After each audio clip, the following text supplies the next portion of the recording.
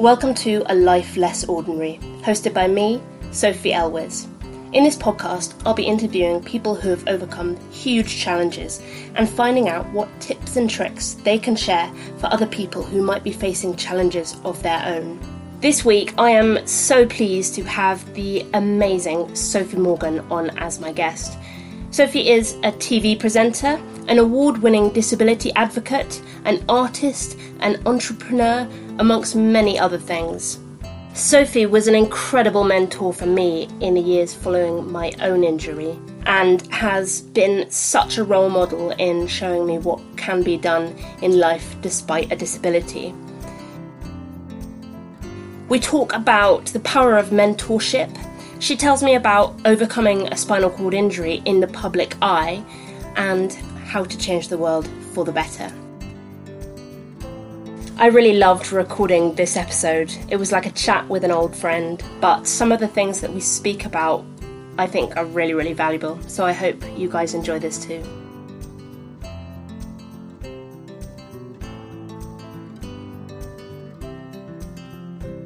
Sophie, lovely to see you, albeit on screen. How are you doing? I'm good. How are you?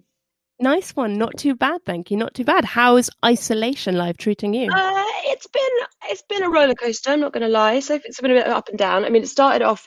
I was really it hit me quite hard because the things I was about to do had been in preparation for quite a long time, and so when that was culled, I was a bit like, what on earth is going on? So at first I was a bit pissed off, and then I just slowly calmed down and now getting into the swing of things and just sort of plodding along, and it's taken a bit of time to just accept that this is just the way it is now, and now just fine. I think I've worked from home before, I've been on bed rests and stuff before from home, so I'm kind of used to managing time and working on my own, as it were, working from home. But I just it's a funny old time, and I think the fear of the COVID-19 as well in itself, I got a bit frightened of it to start with. I was really unsure how our disabilities might respond to it, and I couldn't really figure out if we were at risk or not. And I just was a bit like, what does this mean? And watching videos online and freaking myself out and thinking, God, oh no, what does this mean? But so I don't know, the dust has sort of settled a little bit now. How about you? Yeah. That's absolutely the same as me. Like in the beginning, I really freaked out. Like first week or so, I was kind of like, oh my God, this is like awful. And what does this mean for us? It's completely like unprecedented, classic word. But now I'm also sort of, I think, you're so right about saying that, about how you've been on bed rest, you've worked from home and stuff. I've noticed a lot of people that I've spoken to, particularly with a disability, they do find that, their kind of resilience comes into play here, and, they can deal with this sort of life, they've done it before. Absolutely. Many of us I think people who've had a traumatic accident like us have an idea of how life can change very quickly. But then there's people who live with like chronic health conditions who've been battling the system failures for such a long time that this situation is actually quite familiar.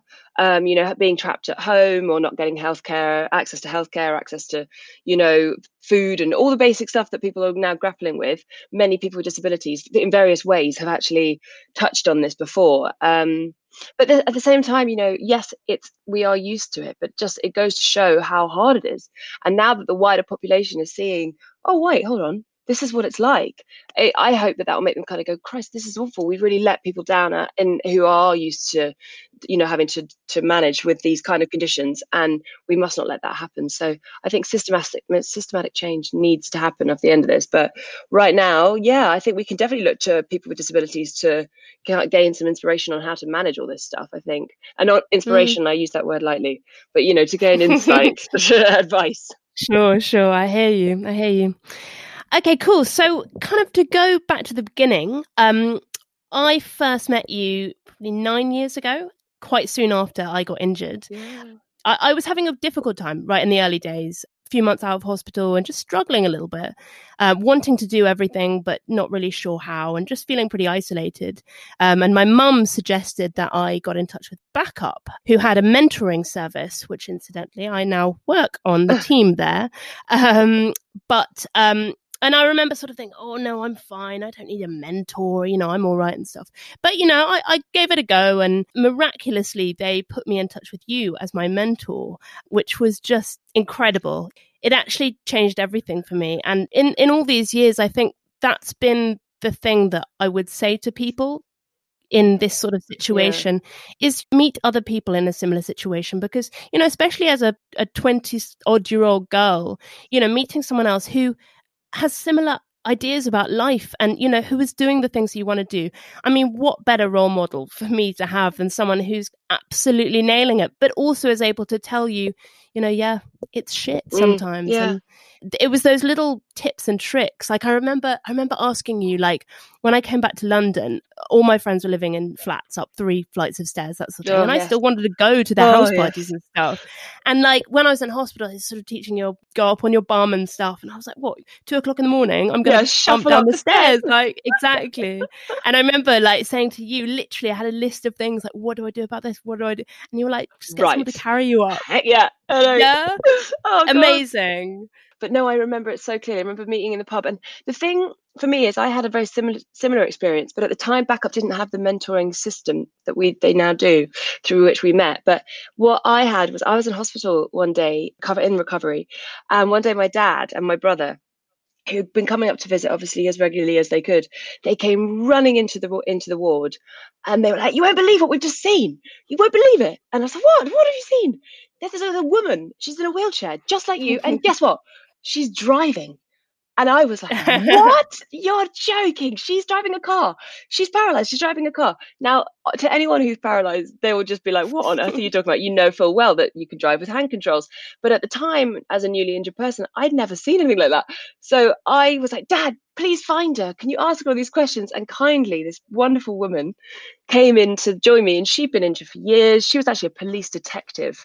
She was she was an amazing woman. And she just taught me all these little tricks.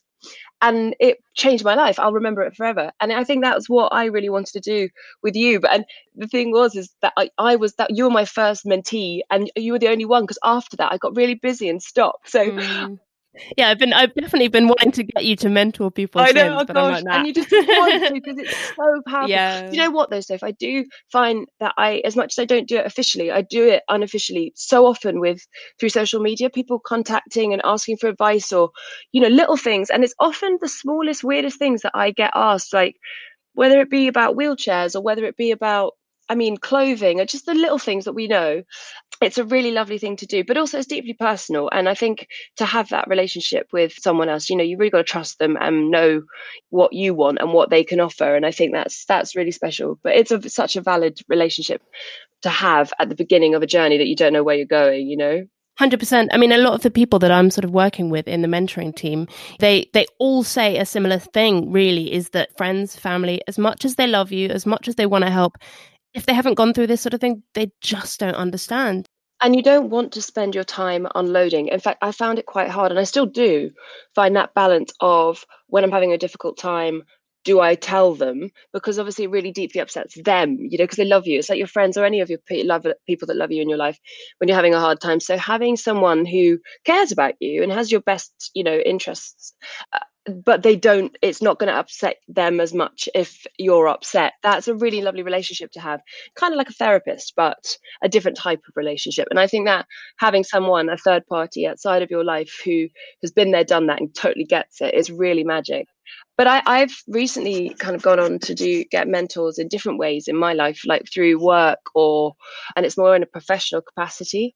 And that's been really transformative as well. So I think that the whole concept of it is something that people just don't seem to lean on. Maybe it's a British thing, I don't know, but it's such a valuable relationship to form. Absolutely. I think in a lot of different sort of contexts as well, whether it be business or, all sorts of things, like if you've got someone in your life who can almost sort of hold you accountable in a way, who's not a member of your family, who's not your partner or whatever.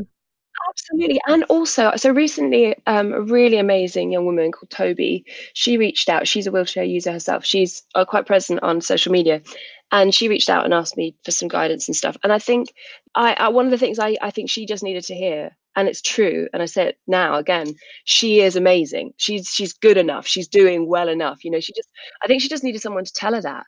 And I think that can be in itself is enough. Is like you're doing your best and you just want someone to reaffirm that you're doing okay. That can be Completely. enough, isn't it? It's not like, because I think there's so much insecurity and paranoia, and social media breeds a little bit of competition in everyone and makes you think, I'm not doing enough, I should be doing more. And actually that someone having someone there to just say, right, I'm going to just make sure that you're doing okay, and this is where you could spend your time. And it can be just very intimidating when you're ambitious or when you're trying to build a life. You don't know where to put that energy. So I think, Yeah, it's definitely. a helpful thing to do. Definitely. Would you kind of take me back a bit to when you were younger and the sort of person you were back then, and yeah, basically introduce yourself for us? Absolutely. So I grew up in south of England, and I was quite a naughty, rebellious, wild girl. I was quite difficult, full of character, always in trouble, always getting into trouble all the time. So when I was 18, I had a car crash just after I picked up my A-level results. In fact, on the same day as I picked up my A-level results. And in the car crash, I broke my back. So I've been a paraplegic for the last 18 years now, 17 years, 18 years. So as a character, it wasn't that strange. In fact, many people, when I had my crash, were like, oh God, there we go. I was kind of just always getting in trouble. And that was the kind of person I was. So I had my injury, and then I went to rehabilitation and obviously did all of the spinal rehab that you have to go through after you've had an injury, and then re-emerged into life as a wheelchair user. And then kind of things very much shifted. So I before my injury, I didn't really know what I wanted to do, but I had a plan as such that I guess my school or my parents or someone had decided for me, which was I was going to go and study law. I was going to law school. It was all very kind of mapped out, and it really wasn't for me. And then after my injury, I just went, no, life's so short, and you don't know what's going to happen. And having just nearly died and all that cliche stuff, I thought, right, no, perspective shift. What do I love? I'm going to do what I love. So I ended up enrolling in art school and spent the next few years doing a degree in art.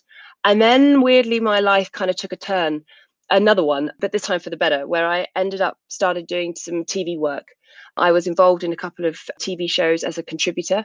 And in that, I got a taste for what it's like to work in TV and to not only be on the TV and have an amazing experience, because it opens a lot of doors to travel and meeting interesting people and amazing things at the perks of the job, but also how transformative that job can be when it comes to redefining disability. And as I was grappling with my own issues around disability and what internalized kind of ableism I had about what I could and couldn't do, I thought, right, this is a really powerful way of changing other people's perspectives on people like me. So it was a very kind of selfishly driven, like, my agenda became very, I want to change the way disabled people are represented, because I was sick of being suddenly going from one type of girl, and then suddenly all that had changed is I couldn't use my legs, but now suddenly I'm a completely different girl in everybody else's eyes.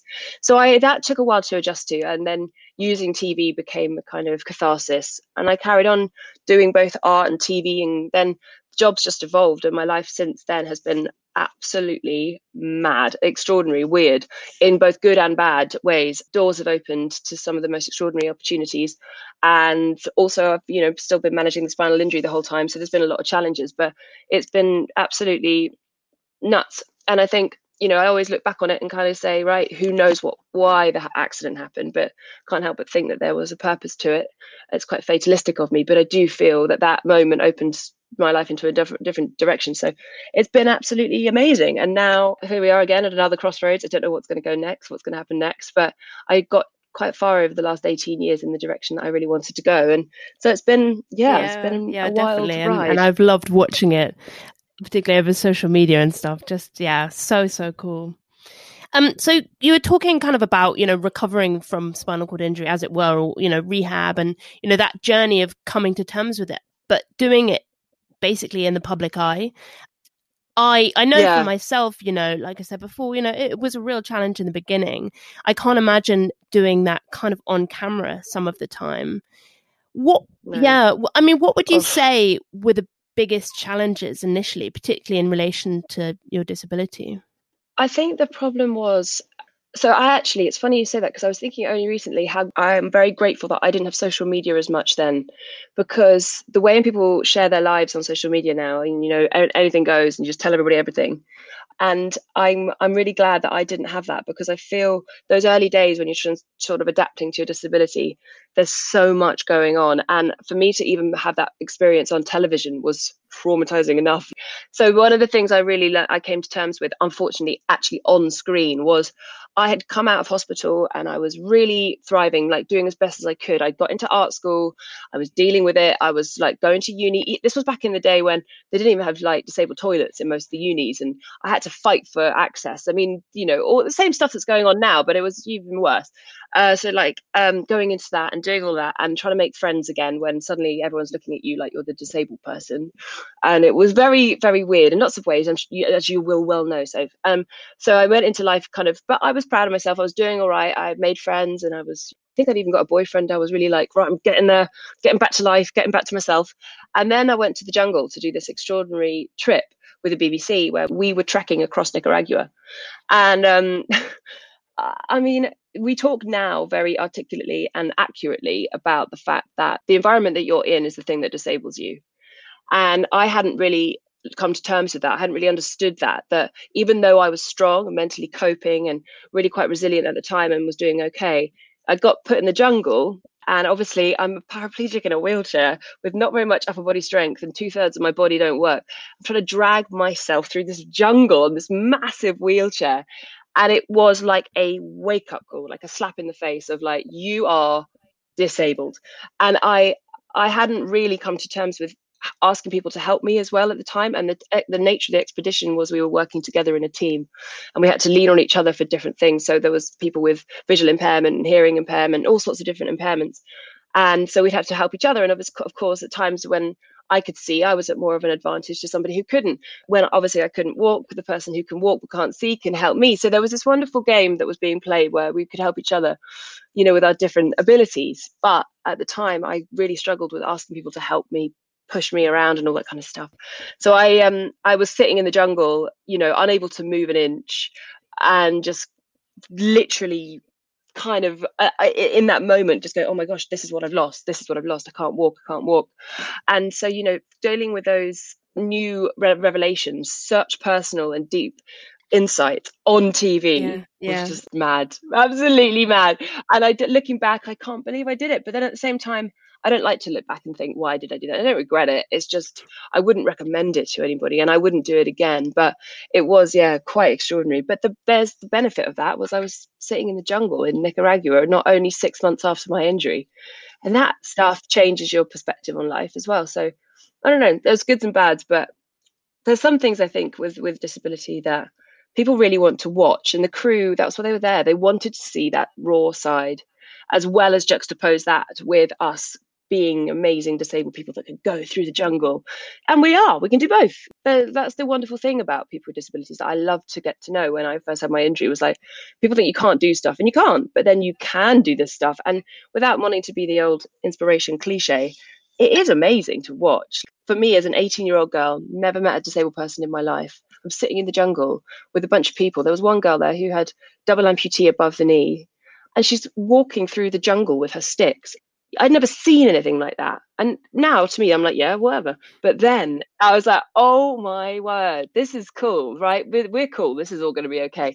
But it was a learning curve, a steep one. Yeah, I bet. I can't even imagine. It's an interesting juxtaposition, and one that we've spoken about a lot before, is that the idea of people with disabilities being vulnerable or being needy and, needing help. And, when people in the street will ask you if you want help or whatever. And then at the same time being total inspirations and being incredible people who are doing all sorts of things, often in sport, which is something that we can talk about. But that's something for me I've really struggled with. I'm very stubborn, and, I think like you in a lot of ways, in that, I really don't want people to think that I can't do things. I think maybe that comes from from being able-bodied, then being in a wheelchair. You don't want to, I think you're right there. It's a really difficult point to articulate to people, I think, without sounding at worst bitter, even insecure, or there's a real complication in trying to articulate how this is. And because we can't do things, okay, and that's okay to admit, and there's a real strength in admitting that vulnerability and being that vulnerable, and there is something really brave about asking for help. I think that's a really strong thing, and I wouldn't take that away. I love that learning that we've had, but I don't know, and it varies, doesn't it? Sometimes I don't mind if someone can be a little bit ignorant or patronizing. Other times I just want to fight back. Don't you dare think that of me, just it's this constant stereotype, and there's this massive polarity between the superhuman who can do anything disabled person who overcomes their disability, and then the benefit scrounger on the other side who doesn't do anything and is a drain on society and is no help.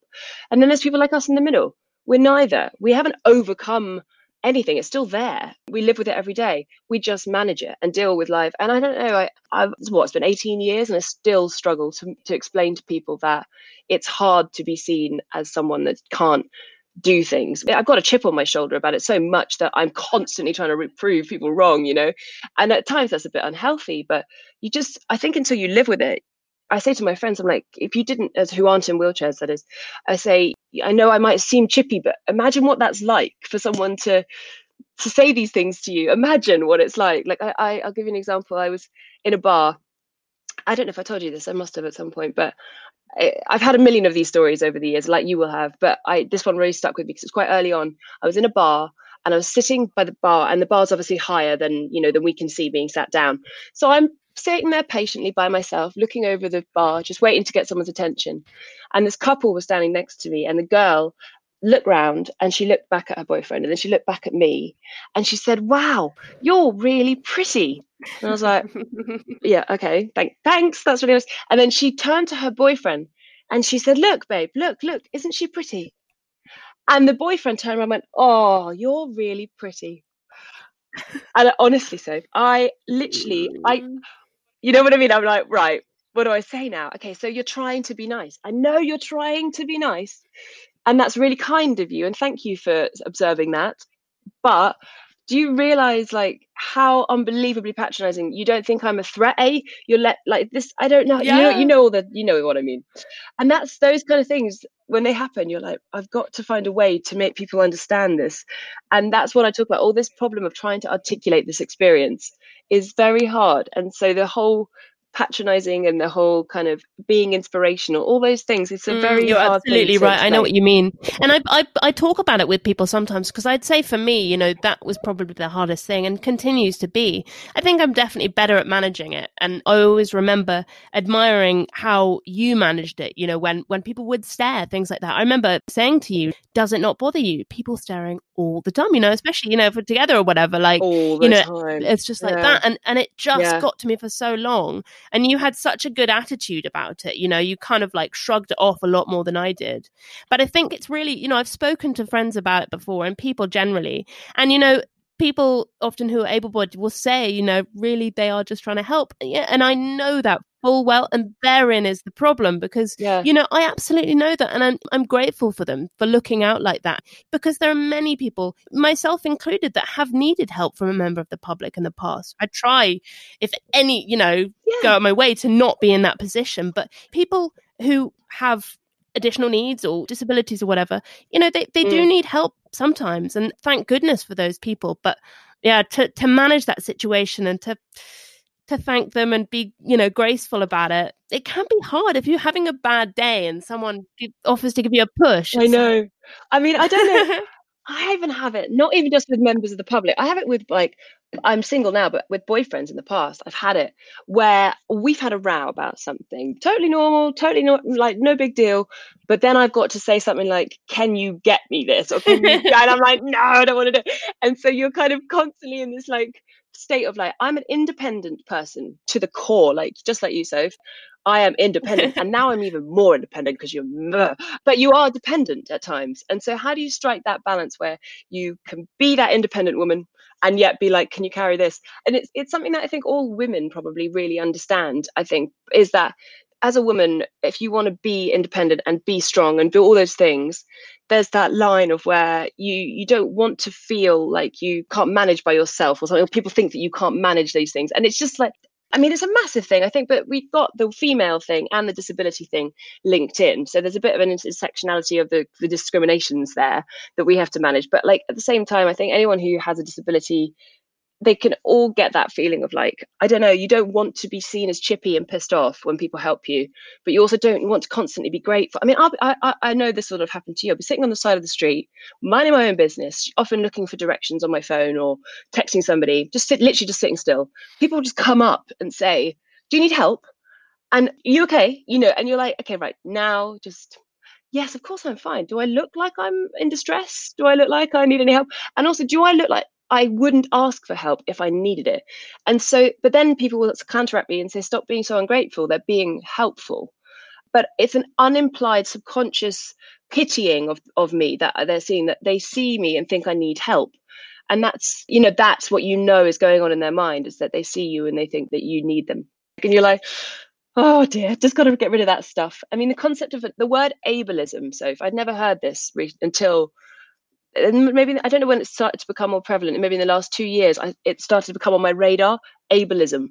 And I know what it is, but I'd never had a word for it. And so that term and what all that means, when I read disability activists who use this word and dissect this word, it's fascinating to me what it actually all is, and how that there is a sort of scale of what is good and what is not good, and just how disability kind of brings out these internalized concepts of, for example, if you go to somebody's house and they've got a toilet that's accessible, you're so grateful. Or if you go to a pub and they've got access, you're so grateful.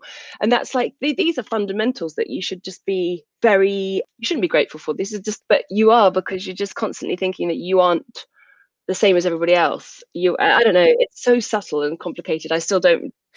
That's the thing, isn't it? A lot of these issues that we face are incredibly complex, and if there was an answer to them, then it would be so much easier.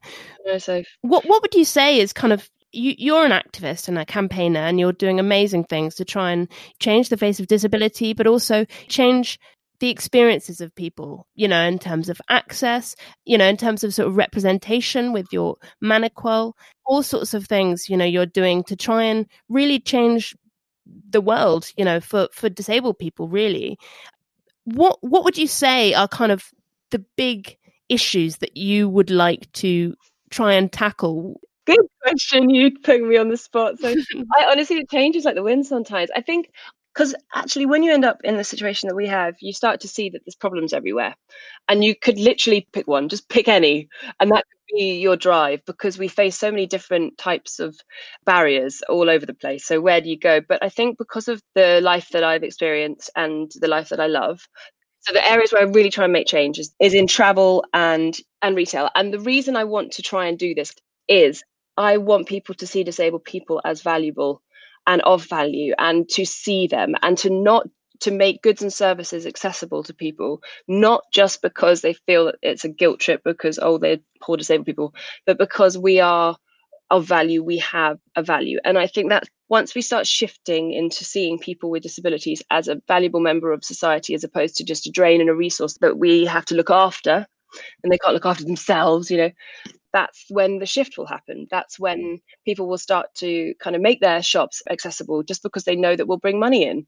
But it's this constant sort of chicken and egg cycle. There's a real problem with people thinking that disabled people don't bring in money, but they don't make their goods and services accessible. I don't just mean physically, but in any capacity. And often, therefore, disabled people cannot bring their value, cannot bring their spending power, and cannot bring themselves.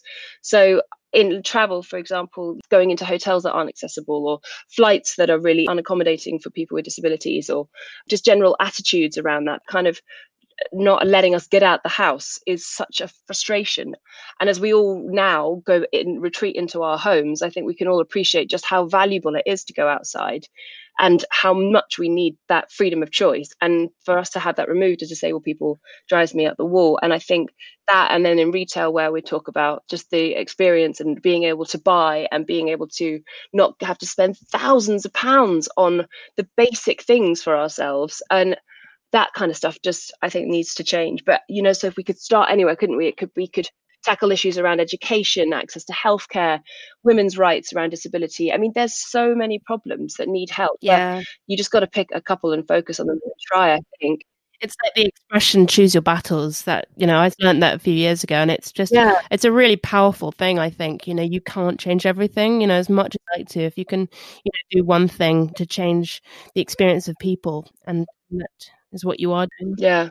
I think that's what I'm going to try and do. I mean, I started off quite campaigner-ish, quite fighting, quite activist, and you've got to listen to us and we've got a voice. But I learned quite quickly that really doesn't work. And I had to calm down, slow down, and get in a different way, in a kind of let's hold hands and help each other, as opposed to let me push you through this door. I need to just take you through and show you why it's important. And that's been a shift in my thinking over the last few years, because I started consulting in different forms with different companies and in different areas, as in different industries. And I learned very quickly that if I wasn't there to break down the fears around disability as much as anything, I wasn't going to get anywhere. People needed to be able to ask awkward questions around disability or get it wrong without fear of the consequences. And that's one of the problems, is that it goes back to what we were talking about earlier, when someone asks if you want help and you snap at them. People don't want to upset disabled people. They don't want it to come back and be a backlash and be seen to be a bad person. So businesses have the same fears. And if they think that, they're going to go and try and do something and it goes wrong, and then there's a, media frenzy about the fact that they've somehow done something wrong for disabled people, it's their biggest fear almost. And it's like, it stops progress. So much progress is halted by a fear of getting it wrong. So that's kind of where we have to help, I think, is just to show we can be forgiving and actually help together. I don't think that's the way to do it. It's so interesting, sort of being on side with people. That's a way to demonstrate so many things about life with disability. Yeah, and I do see a lot of us disabled people kind of fighting out there. They're angry, rightly so, really rightly so. It is frustrating, and we do need people to fight, but I don't think it's always gets the results in the end, because actually a lot of the time that fight is not. People have got so many issues. Disability is just another one on a long list of other problems that people have to deal with. Yeah, I agree with you. Sometimes people with disabilities, often the things that they're struggling with are, life things. They're things that any other 31-year-old girl would struggle with. Disabilities are sort of side note in the situation. It doesn't define us, certainly. I know that. An area that I know, we're both big fans of is travel. And you, of course, have presented a number of Paralympic Games. I believe London, Rio, and you were due to go to Tokyo, which unfortunately has been postponed for a year. But the plan was for you to do an incredible trip and TV series leading up to that. Tell me about that. Oh, it's just so painful, so frustrating.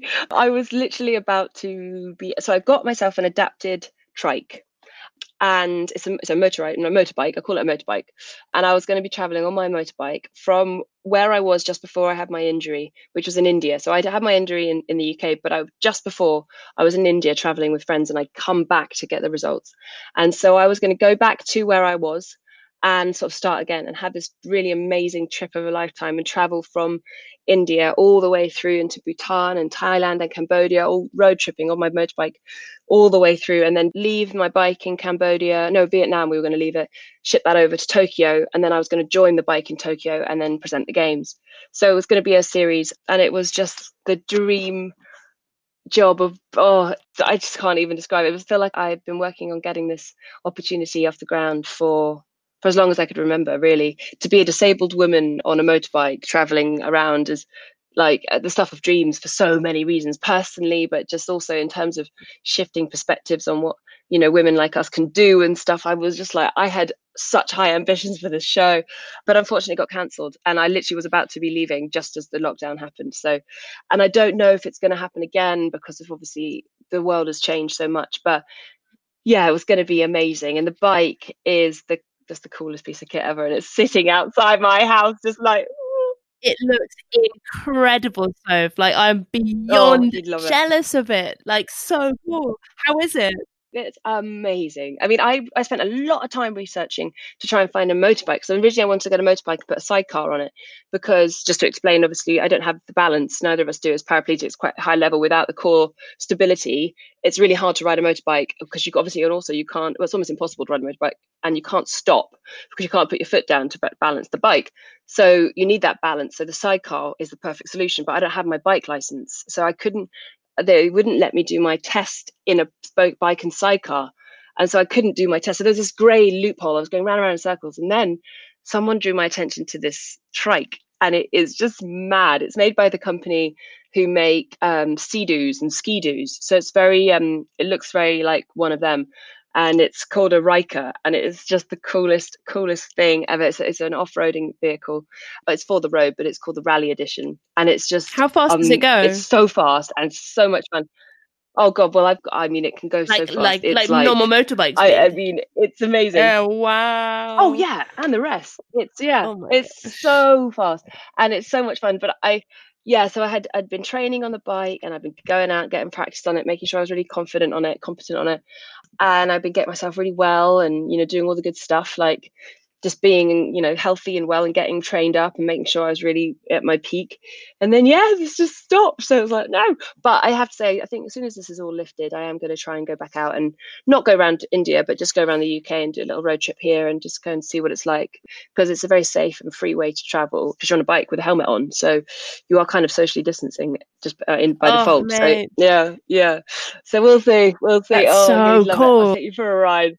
And I also think, going back to your question before about what's the end goal, for me, the end goal with travel is to show other people with disabilities just how much they can do. Because I remember very clearly at the beginning stages of my journey as a wheelchair user, just thinking so much was cut off from me. And it wasn't like, just this goes back to the very original point that we made about the importance of seeing role models and seeing what people can do. And I hadn't seen people traveling. I didn't know about getting on an aeroplane. I didn't know how to do all those things. And I think that there's a lot of fear around stepping outside the front door, and rightly so. There's stigmas to deal with, there's access to deal with, there's so many issues. And so I think my end goal is just to show through work or show through just my own kind of personal adventures what can be done and what you can do, but also to test myself and to see how far can I go, because you just don't know. I mean, I couldn't find a single biker who has a disability who'd biked around India, for example. I was trying to find someone to give me advice on how am I going to manage and what's the roads like and will my back get bad and, all the bouncing around. Like, I was trying to, no one had done it. So I was like, right, well, that in itself is a reason to go and do it. So I can 100%. find out, That's the beauty, I think, about having a disability, is that there's a lot of stuff that's never been done, whether it's traveling or, feats absolutely. or whatever. And I love that. You did that for me, Sophie. I hadn't done any research into skiing and stuff, and you'd done it. So I knew that I could ask you, right, where did you go? What did you do? Who did you see? And you were like, right, this is where you need to go. And this is what you need to do. I was like, great, okay, cool. And that's the joy of having like the network like we do and having the friendships that we've made, is that there's enough of us out there now doing these things that you can lean on people to get advice. If I want to go water skiing, I know who to talk to. If you want to go traveling on a motorbike, and that sort of mad stuff where until you see other people doing it, and that's the importance of representation, is that and that's the joy of social media, is that we can shift people's thinking on what you can and can't do. And then we have to keep doing that. And again, taking it outside of sport, because all people see disabled people doing is sport. And as much as we love watching the Paralympics and all that kind of stuff, and it's brilliant, we do more than sport. Travel is different, and that's what this full well. And I think that needs to be part of the people's perspective, is that's what disabled people can very easily do. Yeah, absolutely, and should do. Totally with you. Okay, so kind of to round things off, with this podcast, I'm interviewing people who have faced major challenges in their lives of all sorts, and obviously you having a spinal cord injury, breaking your back at the age of 18 is absolutely massive. And from then, you've obviously, I needn't say it, you've gone on to do just some incredible things and continue to do so. So something I'm asking everyone is, if you were to give a piece of advice for anyone who's kind of undergoing some sort of challenge, whether it's, having a traumatic injury like yours or going through something that's really difficult, because obviously, with a spinal cord injury, it's not just becoming paralysed and that's it. There are so many other things that you've had to contend with. Can you think of what you would say to someone who's going through a difficult time? I think actually it's very simple. Go straight back to the very reason why we know each other. I think the best thing you can do is reach out to someone else who's in your situation. Now, I caveat that with, I know that everyone's situation is different and it is all relative, but I think if you're going through something really challenging, find someone else who's either been there or doing it too. And it's such a lifeline. I think it's a really powerful way of seeing what your horizons are and seeing, and helping each other to just really shift your own perspectives. And I mean, I think also, I know that you are the same, Sophie. So you didn't need much of my help. What you needed was practical tips and insights, because you were mentally so strong already. And I was struck by how together you were so quickly and you were just on it. And so I'd say there's two things going on. One is, I think, to anyone going through a tough time, it will end and it will make you stronger. And believe in that. And I think look into yourself for that, but also then look to others for the things that you can't get. And that's where can feel scary, but I think that's one of the most powerful things you can do. So yeah, it's kind of two bits of advice, but absolutely. I think they go hand in hand. I really couldn't agree with you more. If I was asked the same question, I'd probably say more or less the same sort of thing. I think there's real power in that. Definitely. Amazing. What a start. Thank you so much, Sophie, for doing this. Absolutely wicked to chat to you. No, thank you. I think it's brilliant. And I love chatting to you, and keep it up. And I think this is going to be, I don't know, it's one of those things where to kind of explore, like, thanks. I love the title, by the way. Great title. I think, just pushing out those stories is just the best thing ever. So thank you for having me. One more thing, if people want to find out more about you, where should they head to? So I have a website, sophiemorgan.com, and I also have Instagram. I'm mostly on. I don't use Twitter all that much, which is Soph L Morg, the letter L, Soph L Morg on Instagram. Check out this girl's Instagram account. It's super cool, and she's really, especially in this time when a lot of people are kind of in their bubble, not really getting out there and putting their things out in the world. Soph's absolutely smashing it. So it's always nice to see you. Thanks, doll. Thank you, hon.